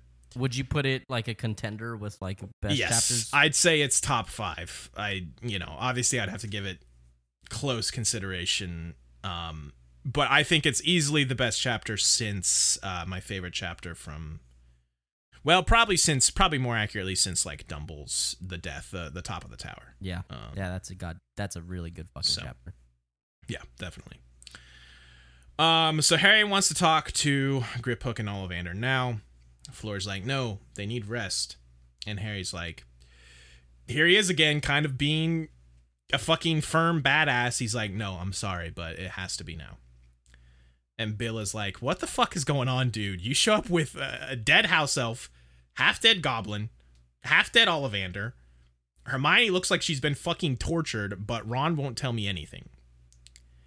And Harry's just like, I'm sorry, dude. You're in the Order. You should know. Dumble gave us a mission and we can't talk about it. Bill relents, and he's like, okay, who do you want to talk to first? And Harry has this moment. He's like, this is kind of pivotal and key who I choose first because I'm running out of time here. But he relents to kind of what he's been fighting these last couple chapters of Hallows versus Horcruxes, and he focuses on the Horcrux first. So he says Griphook. He needs to talk to Griphook first. What a good, like how, obviously, yes, decision-making is important when you're building a character, and we're 7 books in now, and obviously his character is still being built, but, like, what a good, like, visual representation, too. Like, Griphook equaling, you know, definitely. It's so good. Such a good setup. No, definitely. As he's, like, starting to walk upstairs, he's like, hey, wait, you two. I need you two with me too, Ron and Hermione. They're kind of like cowering downstairs in the hall. Like they're not sure what the fuck is going on with Barry here. They're like, who the fuck is this? He continues to be on a roll here. He's like, hey, Hermione, you did fucking great back there. Like making up that shit about it being a fake while Bellatrix was fucking torturing you. Like you're fucking rad. And I'm like, hell yeah, she is. And since when do you fucking give credit where it's due? It's damn. So good. So good. Dude, I think when we had Sam and Emily on, or no, when I was on Sam and Emily's podcast, so it was when we were doing that like Voldy deep dive thing. Yeah. Which is great, and anybody who hasn't listened should absolutely go listen to that. Shameless promotion. She mentioned I think I said something about you doing a great job at driving the podcast, and I'm just the idiot that just like agrees, and she's like, yeah, or you just say it's so good, like it's like, yeah, okay, I fucking say that all the time because it is so good. Yeah. Listen, what else can you say when something's good? I do it as well. I feel like when we were talking movies in our movie podcast, a lot of it was just like, oh, it's so good. Yeah, pretty much. So they go up to talk to Griphook, and Harry's like, hey, Griphook, you might not remember me. And Griphook's like, no, I do. I showed you your vault on your birthday 7 or so years ago, whenever it was. The first time he went to Gringotts. And Griphook's like, dude, you're famous even amongst the goblins.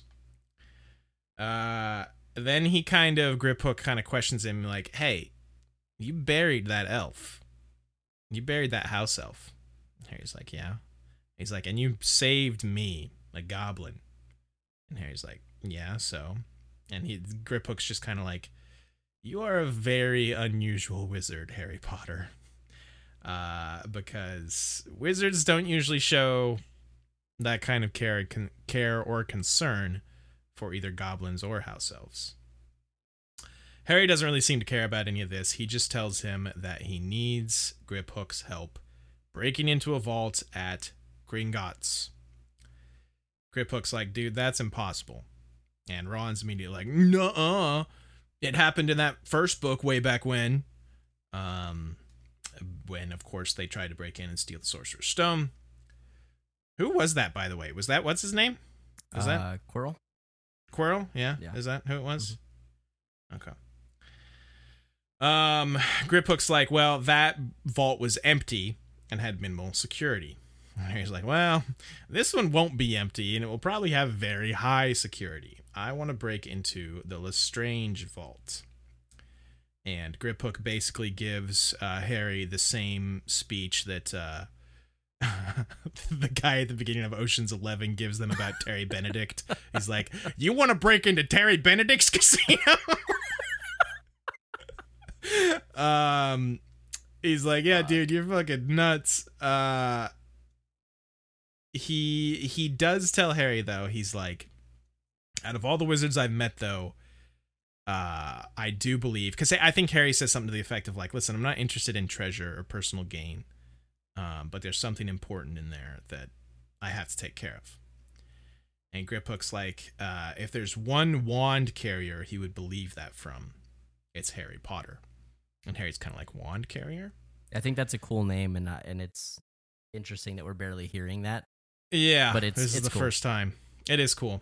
So Griphook kind of explains this here. He says, the right to carry a wand has long been contested between wizards and goblins. And Ron, the fucker that he is just like, well, goblins can do magic without wands. And Griphook's like, that is immaterial. Wizards refuse to share the secrets of wand lore with other magical beings. They deny us the possibility of extending our powers. Well, goblins won't share any of their magic either, said Ron. You won't tell us how to make swords and armor the way you do. Goblins know how to work metal in a way wizards have never. It doesn't matter, said Harry. Again, cutting to the core of things. This isn't about wizards versus goblins or any other sort of magical creature. Griphook kind of laughs at this. He's like, but it is about precisely that. As the Dark Lord becomes ever more powerful, your race is set still more firmly above mine. Gringotts falls under wizarding rule, house elves are slaughtered, and who amongst the wand carriers protests? Hermione's like, we fucking do. We protest. I'm hunted quite as much as any goblin or elf, Griphook. I'm a mudblood. And Ron's like, don't call yourself. And Hermione's like, why shouldn't I? Mudblood and proud of it. Hell yeah, girl, you go. You fucking go, Glen Coco. I've got no higher position under this new order than you have, Griphook. It was me they chose to torture back at the Malfoys. Excellent point from our fucking girl. She tells Griphook, she's like, listen, Harry was the one who set Dobby free, and I've wanted equality for goblins and elves for years. And there's even mention here that Ron kind of just like stands there uncomfortably because like Harry is doing this good shit for elves and she's doing this good shit for like elves and goblins. And Ron does basically nothing. The fucker. She says, no one wants Voldy defeated more than we do. And Griphook's like, okay, what's in the vault? What do you want in there? He's like, the sword in there is a fake and you know it. Harry says he knows there are other things in there besides the sword. Griphook says he's not allowed to talk about that, but he'll think about helping them. Harry's like, okay, I understand. He takes the sword back from Griphook, and they leave. Griphook is very reluctant to hand it back to him. Yeah, he doesn't like, he lets Harry take it. He looks kind of like mad about it, but yeah, for sure. So they go out into the hall, and Ron and Hermione are basically like, you fucking think there's a Horcrux in that vault, don't you? And he's like, yeah, I'm sure there is. Think about how freaked out Bellatrix was when she thought that we had been in the vault to steal the sword. He says, I think... Oh, now they're talking about Voldy, like why Voldy would have put a... Like why Gringotts, putting a Horcrux in Gringotts' vault. Like what's the significance? Like, what was the significance, exactly? Right. I think he would have envied anyone who had a key to a Gringotts vault. I think he'd have seen it as a real symbol of belonging to the wizarding world.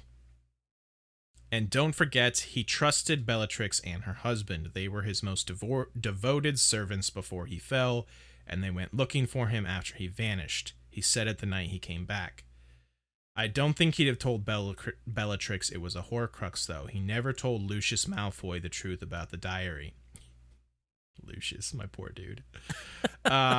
He probably told her it was a treasured possession and asked her to place it in her vault, the safest place in the world for anything you want to hide, Hagrid told me, except for Hogwarts. When Harry had finished speaking, Ron shook his head. You really understand him, speaking of Voldy, of course. Bits of him, said Harry. Bits.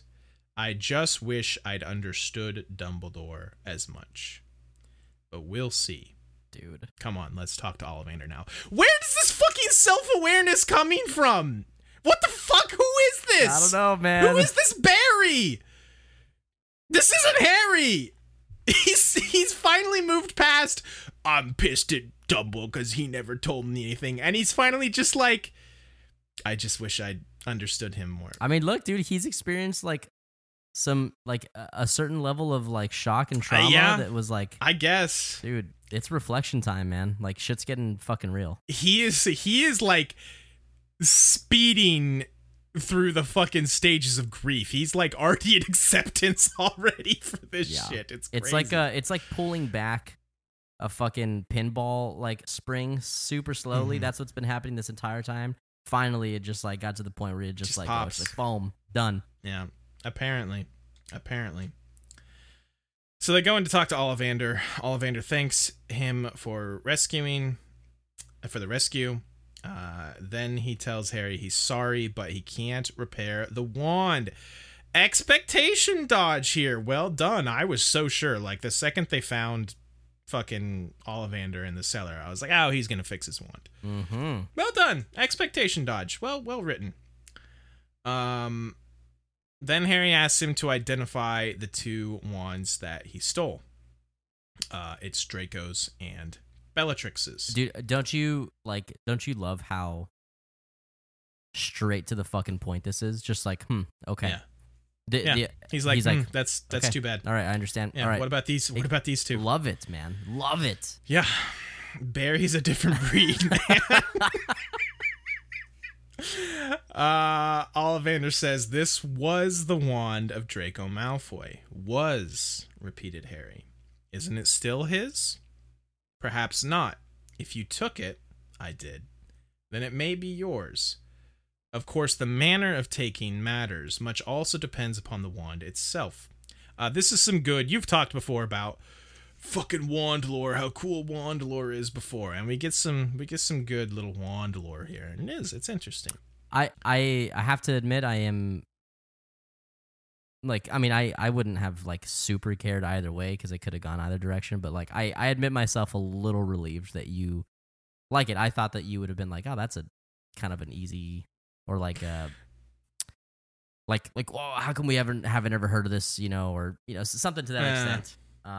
Or that's convenient. Well, I feel like the fuck. There have been hints throughout of like, the wand chooses the wizard. We've heard that for forever. So right. Anyway, we'll discuss more about wand lore after we get through this. Okay. In general, however, where a wand has been won, its allegiance will change. You talk about wands like they've got feelings, said Harry. Like they can think for themselves. The wand chooses the wizard, said Ollivander. That much has always been clear to those of us who have studied wand lore. A person can still use a wand that hasn't chosen them, though, asked Harry. Oh yes, if you are any wizard at all, you will be able to channel your magic through almost any instrument. Flashback to when Harry couldn't get that fucking Dragonthorn wand to do shit or whatever it was. He's like, okay, sure, any wizard, huh? The best results, however, must always come when there is the strongest affinity between wizard and wand. These connections are complex. An initial attraction, and then a mutual quest for experience. The wand learning from the wizard from the wand. So when you're playing the wizard game, your character has a level and your wand has a level that goes up as you gain XP, basically, is what I'm hearing. Pretty much. Ollivander, so yeah, they continue talking here. Ollivander says that Harry asks strange questions and that wand lore is deep and complex. Harry asks, well, what about wands that have changed hands because of murder? Ollivander says, yes, that has happened, but only one wand that I am aware of. The Death Stick, or I can't even remember the other names for it. Elder Wand, Death Stick, and there's like one more. I can't remember what it is. But he's like, yes, I told Voldy about it because he tortured me. The Wand of Destiny or some shit like that. Yeah, that sounds right. Harry's like, I know you told him. He was trying to overcome the problem of the twin cores, wasn't he? But it didn't work, Harry went on. Mine still beat the borrowed wand. Do you know why that is? Ollivander shook his head. I had never heard of such a thing. Your wand performs something unique that night. The connection of the twin cores is incredibly rare, yet why your wand should have snapped the borrowed wand, I do not know. So obviously Ollivander, I was hoping we would get more insight into why that happened, but Ollivander, as he told Voldy when Voldy was torturing him, he doesn't fucking know. Here Harry tells him he'll know soon, if he doesn't already, that my wand is broken beyond repair. Repairy is broken beyond repair. Repairy is the new and improved, upgraded version of Harry. It's the no. It's like, isn't the Reparo the fucking the healing? It's Repairy would actually fix his wand. It's the upgraded version of Reparo. Oh, okay, all right. Yeah, someone needs to teach him that Repairy. Hermione's like, no, he can't know that, Harry. How could he? And Harry, this fucker is thinking clear. Priori incantatem, said Harry. We left your wand and the Blackthorn wand at the Malfoys, Hermione. If they examine them properly, make them... Oh, shit, yeah, Hermione doesn't have a wand. Maybe she'll take Bellatrix's. If they examine them properly, make them recreate the spells they've cast lately, they'll see that yours broke mine. They'll see that you tried and failed to realize it, and they'll realize that I've been using the Blackthorn one ever since. What? Is Voldy fucking Batman? Like, Harry is really, like, giving these fuckers a lot of credit that they'll, like, do this extremely, Voldemort is fucking thorough investigation into the wands. He's a very smart wizard. He seems more concerned with just torturing his cronies than fucking Batman detective visioning his way through these wands. I thought this was, like, a little ridiculous. I'm like, I don't know, Harry. That seems like a bit of a stretch. That might be a stretch to assume that, but you have to operate under the assumption that, like, sure. Look, hey, sure. Like, this is the worst thing that it could be. If he figures this out, like, how do we move forward? Right, and that's fine. I'm just sitting here thinking, like, Voldy has fucking better things to do, like torture Lucius, find the death stick, then torture Lucius some more with the death stick. Yeah, torture Lucius some more later with the death stick, then fucking doing prior incantatem on fucking Hermione Granger's wand. Hermione seems to believe him, though, because she's, like, freaked out about this. Ollivander jumps in here. He says, the Dark Lord no longer seeks the Elder Wand only for your destruction, Mr. Potter. He is determined to possess it because he believes it will make him truly invulnerable. And will it? Says Harry. The owner of the Elder Wand must always fear attack, said Ollivander, but the idea of the Dark Lord in possession of the Death Stick is, I must admit, formidable. Ollivander's being creepy again. He's like, you can tell he's getting a little hard just thinking about this. Got a little chubby going on for sure. He's got a little chub, this fucking weirdo. Ollivander tells them that he is for sure of its existence. That he's like, yeah, no, this one definitely exists. He's not sure if it has to be passed by murder. That just always seems to be the case. And he admits to Harry that he told Voldy that the rumor was your boy Greggy had the wand. Harry then asks him, he's like, okay, I got one final question for you. What do you know about the Deathly Hallows? And Ollivander's like, the fucking what now? What? What is this? What is this? He doesn't fucking know. Never heard of him. He needs to chat with Zeno a little bit. Zeno. So they go outside. Harry explains to Hermione and Ron that Grindel stole the wand from Greggy and used it to become powerful, then dueled Dumble with it, but lost and Dumble took it.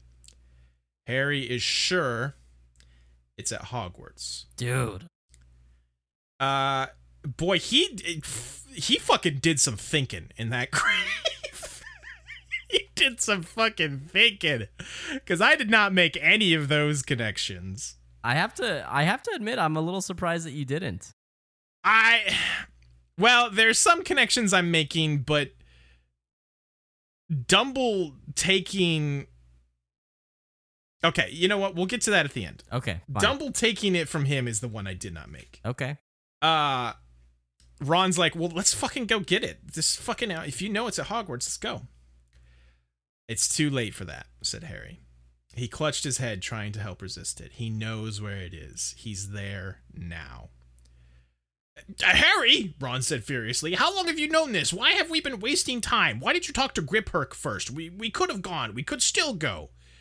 No, said Barry, because this is definitely not Harry. And he sank to his knees in the grass. Hermione's right. Dumbledore didn't want me to have it. He didn't want me to take it. He wanted me to get the Horcruxes. The old Harry would have fucking immediately ran off and gotten all of them killed. To try. Well, and plot do armor this. exists, so he wouldn't have. Well, Hermione and Ron or Sirius would have come back to life and then died again, probably. The unbeatable wand, Harry, moaned Ron. I'm not supposed to. I'm supposed to get the Horcruxes. So he finally, he's been holding off Voldivision, TM, this whole time. Now he tunes back in. And we get this last part of this chapter here is all from Voldy's perspective. Voldy tells Snape he's at Hogwarts. It's like outside the grounds, right? Yeah, outside the grounds. He tells Snape to go up and wait for him in the castle. He doesn't want Snape coming with him for this. He goes to Dumble's grave, splits that son of a bitch open, and there in Dumble's hands is the wand. Had the old fool imagined that marble or death would protect the wand? Had he thought that the Dark Lord would be scared to violate his tomb? The spider-like hand swooped and pulled the wand from Dumbledore's grasp, and as he took it, a shower of sparks flew from its tip, sparkling over the corpse of its last owner, ready to serve a new master. At last. And that is how that fucking chapter, the banger of a chapter, ends. Ooh boy, we do have some unpacking to do though, for sure. Yeah, you're not fucking around. Fantastic fucking chapter. Let me just start with that. So happy to hear you say that. That is the end of the first of the movies. Okay, the first movie where okay, where Voldemort gets the wand. Gets the wand. Okay, interesting. It's so annoying. I mean, I don't care. I'm gonna say it. You don't really care about movie spoilers. Yeah. You're reading the fucking book. I hate like it. a true fan, right? Right, exactly. He when he grabs the wand in the movie, he does one of these and goes up and shoots a fucking Kamehameha blast into the sky. It's what? It's Shut absurd. up! Just this giant beam of light. Hell yeah! Yeah, that's rad as fuck. No, I hate it. Okay, Riddle, answer me this. I'm eventually gonna watch this movie, obviously. Sure, of course. And I'm sure we'll talk about it, but is this chapter, is this scene done well? Because, I talked about the content in this chapter being very good, but it was written extremely well. The tone of it, kind of the quiet, kind of contemplative nature of it, just the setting, she kind of keep making these references to the quiet, crashing of the waves. It was just, I could see in my head this scene being in a movie and being done well could be an unbelievably powerful, I think fucking sequence. I think that if you're putting them side by side, it definitely leaves a little something to be desired. Okay, sure. But I do think that Dan Radcliffe executed this kind of tone shift pretty well. That's the other thing I was going to ask, because a lot of this would hinge on the performances, which are not usually. They're usually not good. You're right.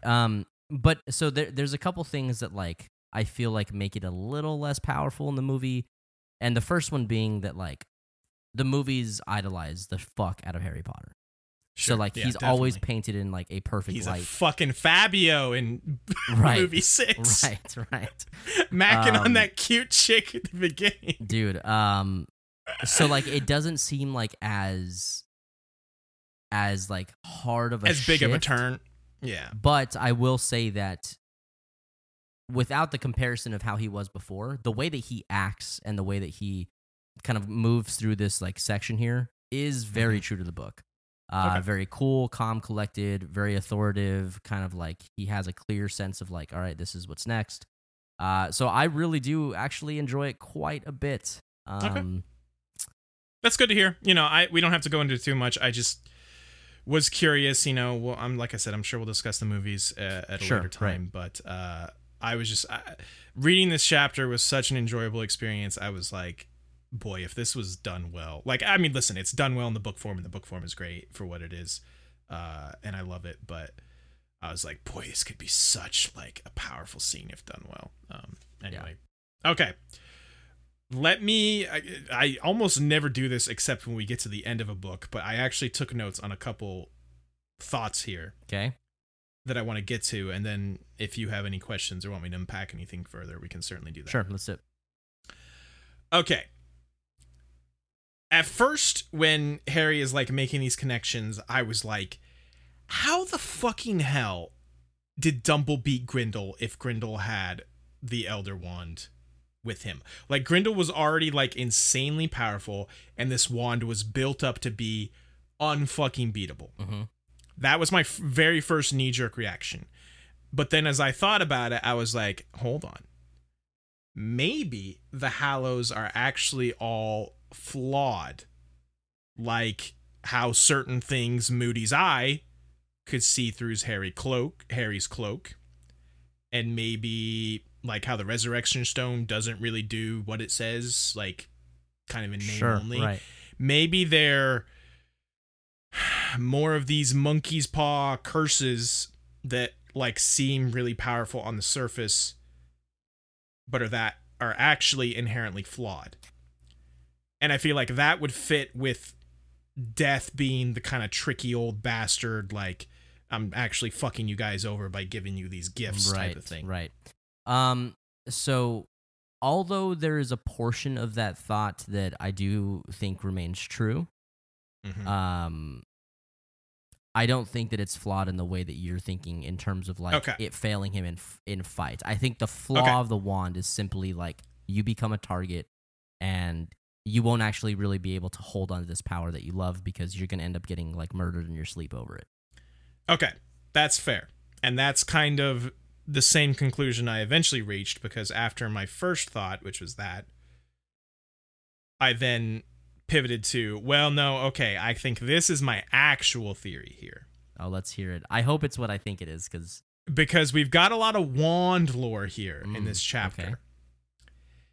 And my theory is that maybe Dumble was able to defeat Grindel using the Elder Wand because Grindelwald stole the wand and didn't earn it by, like, killing or defeating the wizard he took it from. Mm-hmm. Which, following that logic, if that is the case, maybe the same thing will happen to old Voldy. Because he did not, very importantly, he did not kill Dumbledore. Mm-hmm. Snape did. So, if this is the case, was this all part of Dumbledore's plan to have Snape kill him so that the wand then couldn't be used by the side of evil? And will this eventually, this flaw, if you will, of the Elder Wand lead to Voldy's downfall? Because he didn't earn it, just like Grindelwald didn't earn it, and he lost to Dumble because of that.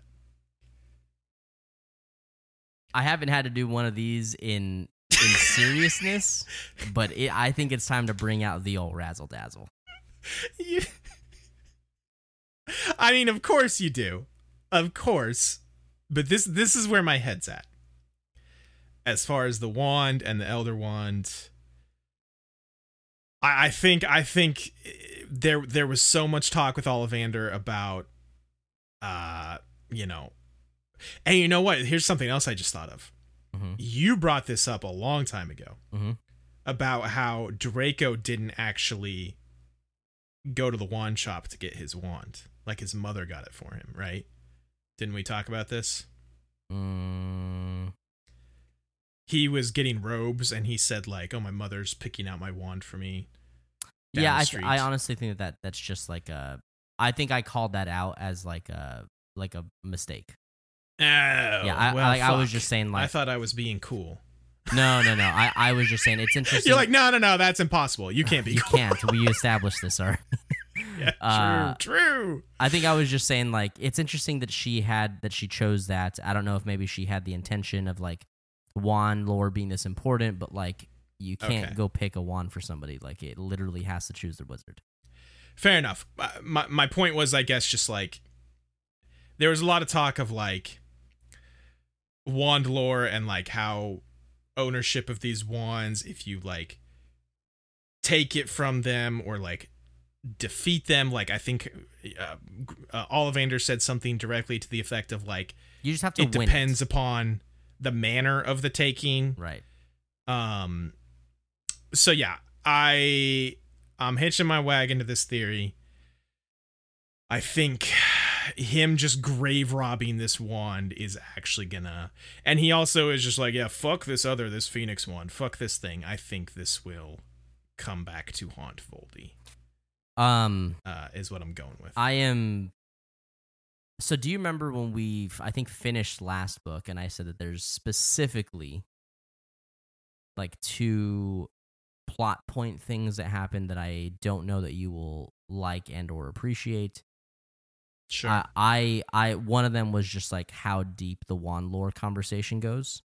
Oh, interesting. I was like, I know that you like lore. Yeah. But I also I don't want it to be a thing where you're like, oh well that's like, why have we never heard of that before? Or like, you know what I mean? Like that kind of thing. And you're just like, well, why are we talking about this? Like, why is this a big deal? It does seem a little late in the game for this, but I'm not mad about it. Cool. I'm good. not mad at it. That's good to know. My final thought here that I wrote down is, where is the final fucking Horcrux then?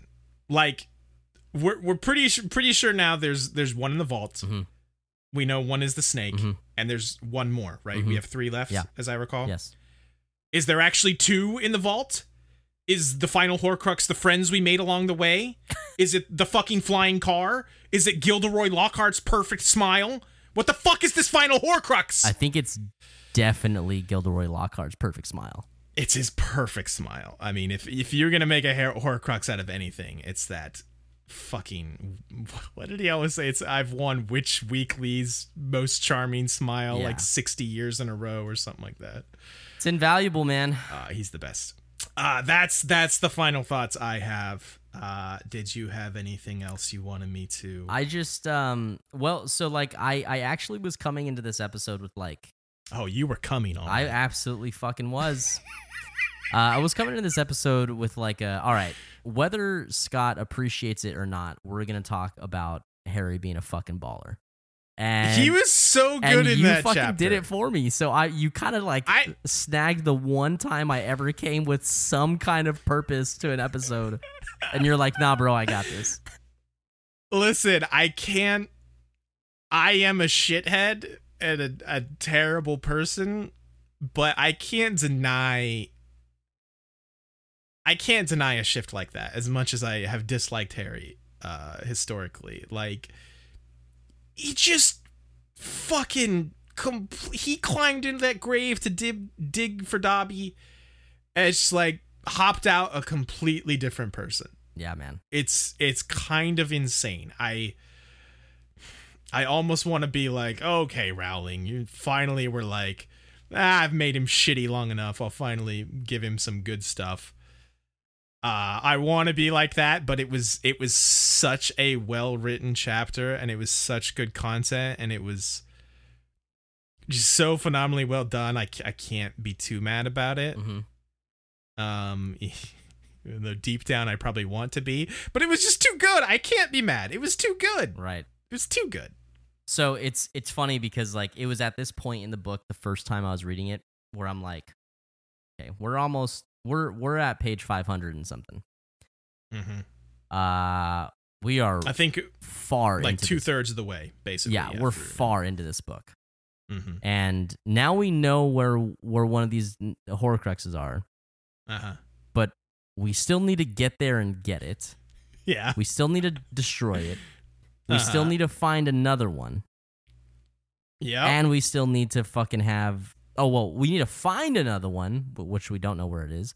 We need to kill the snake, and we need to fucking fight Voldy. All these things, yep. Yeah, so when I mentioned that the pacing of this book is odd, that is one of the things in it that's just like, whoa, man, like, you know, we joke about how a lot is crammed into the end of these books. Yeah. But this is absurd. This is crazy. I have a feeling, and you don't have to confirm or deny this, but I have a feeling the accelerator is about to get fucking rammed to the floor in these They're books. gonna hit the button on Sirius's motorbike. They're gonna hit the button on Sirius's bike, the flying car, you know, whatever you want to say. This thing's about to get up and go. I have a feeling anyway. And who knows? For all I know, they can spend another 6 months. Fuck it. Listen, maybe Harry needs to climb back in that hole till he thinks about where the last Horcrux is. So do you have buddy. any guesses? You have no guesses? I don't. I gave you my only guesses, and they were all joke guesses. It's the friends we made along the way. That's the final Horcrux. I have a feeling that you actually know where it is. You just need to actually think about it. At Hogwarts. I mean, that's he kind of said something to that effect. I mean, he didn't say that blatantly, Well, but he's been saying that he wants to go to Hogwarts and that he thinks that would make sense. Yeah, we've known that. Like we learned from Dumble before he dies that he thinks that that's the real reason that he came. Like, the job either he interview. was coming to find an item or to hide an item. Right. Yeah, I mean it's got, and also you know that we have to get back to Hogwarts at some point. Definitely. So it's like, okay, Definitely. like it just makes sense. But also it's like, Dumble, this was your fucking school. If you couldn't find that, I mean, that he talks Horcrux- about how there are a ton of secrets that he doesn't, you know, he admits that about the school. Yeah. If he couldn't find it though, and it was his fucking school, how the fuck are these dipshits gonna find it? Well, Harry's plot armor is how they're gonna find it. oh yeah. Yeah. Yeah, man, this was fun, dude. I'm surprised you didn't feel even stronger about the other chapters. Like, I think they were all really good chapters. The first chapter was just kind of a lot of setup and just like kind of resetting from the Lovegoods thing, and then kind of set up for what we went into. It was fine. Like, I actually kind of liked like the little bit of like, we've had enough like slow pace, but this felt more like just take a quick break, like take a quick breather, Sure. calm before the storm type of thing. And also there's some good humor while we skip forward like 3 months. Right. Yeah, it was fine. I did enjoy, you know, I probably short sold it a little bit at the beginning. I did enjoy the Malfoy Manor chapter. Aside from the part where my fucking dude Dobby dropped a chandelier on my girl, I didn't care for that. But there was enough there that I did love. Like Lucius continuing to just get his shit pushed in, and you know, knives continuing to rule the universe. So yeah, it was a good batch. I mean, that last chapter, just like, I think that one was so far and away better than anything else in this book that I was just like, this is all I care about. This is what I want to talk about. So, but yeah, I probably short sell the other 2 chapters in this batch a little bit. It was a great batch. Yeah, it was a great. Fuck batch. yeah, it absolutely was. I'm glad that you enjoyed it. Did we have anything else that we needed to go over? Anything else you got? I can't think of anything. Nah, I think we're good. Scotty, I almost forgot. Yeah, we did. Yeah, we almost forgot. No, we were on top of it. We knew. Hey, we always we can just know. cut that. You know, listeners don't need to know. We have our shit together. We need to. This is same night, by the way. We're not recording this like 3 days later when we remember. Well, now that you said that, they're gonna think that we're fucking full of shit. I swear. Oh man. Okay. Before we finish off this episode, we need to award. I don't know. Well, I never know what the fuck we actually do here. Are we giving just, somebody a crown? Are we wing it, baby? Giving them a gold star? Are we giving them the champion's purse? The Elder Wand. Are we giving them the Elder Wand? Hey, Wand? hold on a second. What? Before we jump, is the Elder Wand the one that shoots bees? Is that why you made a big deal about? It has like those balls, right? Yeah, it's the one that shoots bees. Yes. That's why you made a big deal about. Don't say whose wand it is. Okay, I just thought of that. Yeah. I just thought of that. Yeah, because a lot of times people call it Dumbledore's wand, and really it's the Elder Wand. Like, so he just used it that whole time. Okay, wow. Yeah, I think Dumbledore.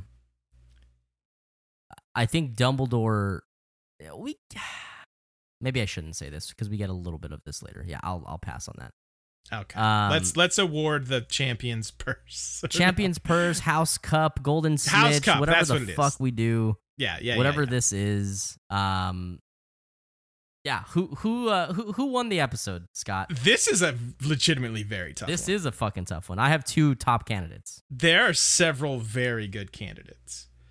Barry, obviously, big contender. Fucker connected a lot of dots, leveled up, had confidence, made decisions, self-reflected, did a lot of good things. My fucking guy Dobby, though, yeah, like, aside from the small quibble that he dropped to her, I really can't wait to see him slowly loosening that bolt. It is very funny. Hey, you can go and watch the movie now. Oh, that's right. You said it ended. I could. Yeah. I don't know if I will. Dobby, man, he was pretty all-star. I'd even... I mean, this is my bias speaking, but I even maybe want to throw Hermione in there for taking the torture like a baller. She took the torture. She lied about the sword. She also stunned Harry's face. I mean, quick thinking. Quick thinking for sure. But I have to give it to Lucius Malfoy. Oh my god. Fucking hell. I gotta give it to Dobby. Like, you give your life for the cause.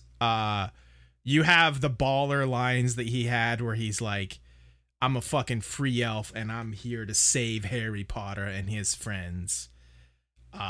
He went out like a fucking champ. He saved all their asses. It's gonna be his last chance to win it. I have to give it to Dobby. It's definitely Dobby. It's Dobby, yeah. Rest in peace, Dobby. R.I.P. my fucking dude, you Dobby. will be missed. Yeah. You free ass elf. I would have never, who'd have thunk? Back book 2, who'd have thunk Scott would be saying these things? Yeah, this is the best night I've ever had recording this fucking box. I hate you. Yeah, I hate you, but I love Dobby. Oh yeah. Anyway, here lies Dobby, man, a free elf. Yeah. Fucking elf, pour one out for our boy, and pour one out for Lucius Malfoy. Lucius Malfoy's butthole, because he's gonna get shafted. Yo. No lube or anything, too, man. Just don't pour one out for Pettigrew. Absolutely don't pour one out for Pettigrew. Don't pour one out for his robot hand. His fucking. Man. Okay, well, I think that's about everything.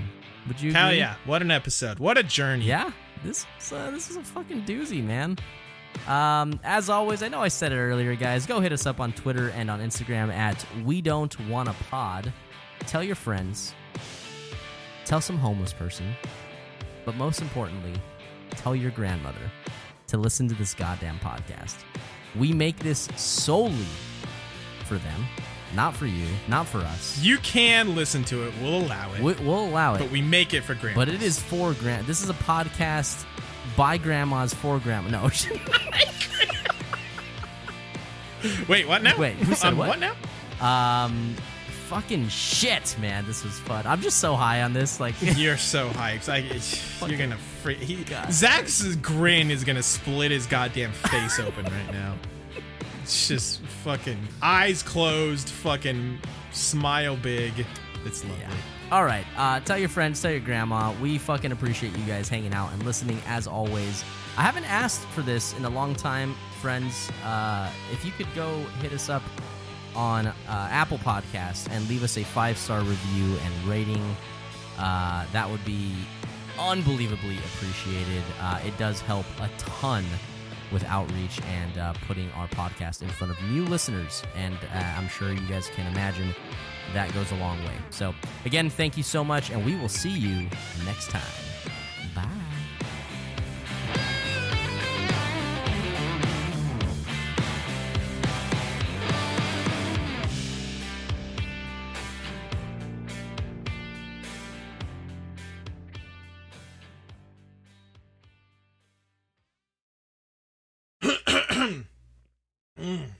Not enough tea. Or too much dick. Or both. Little column A, little column B.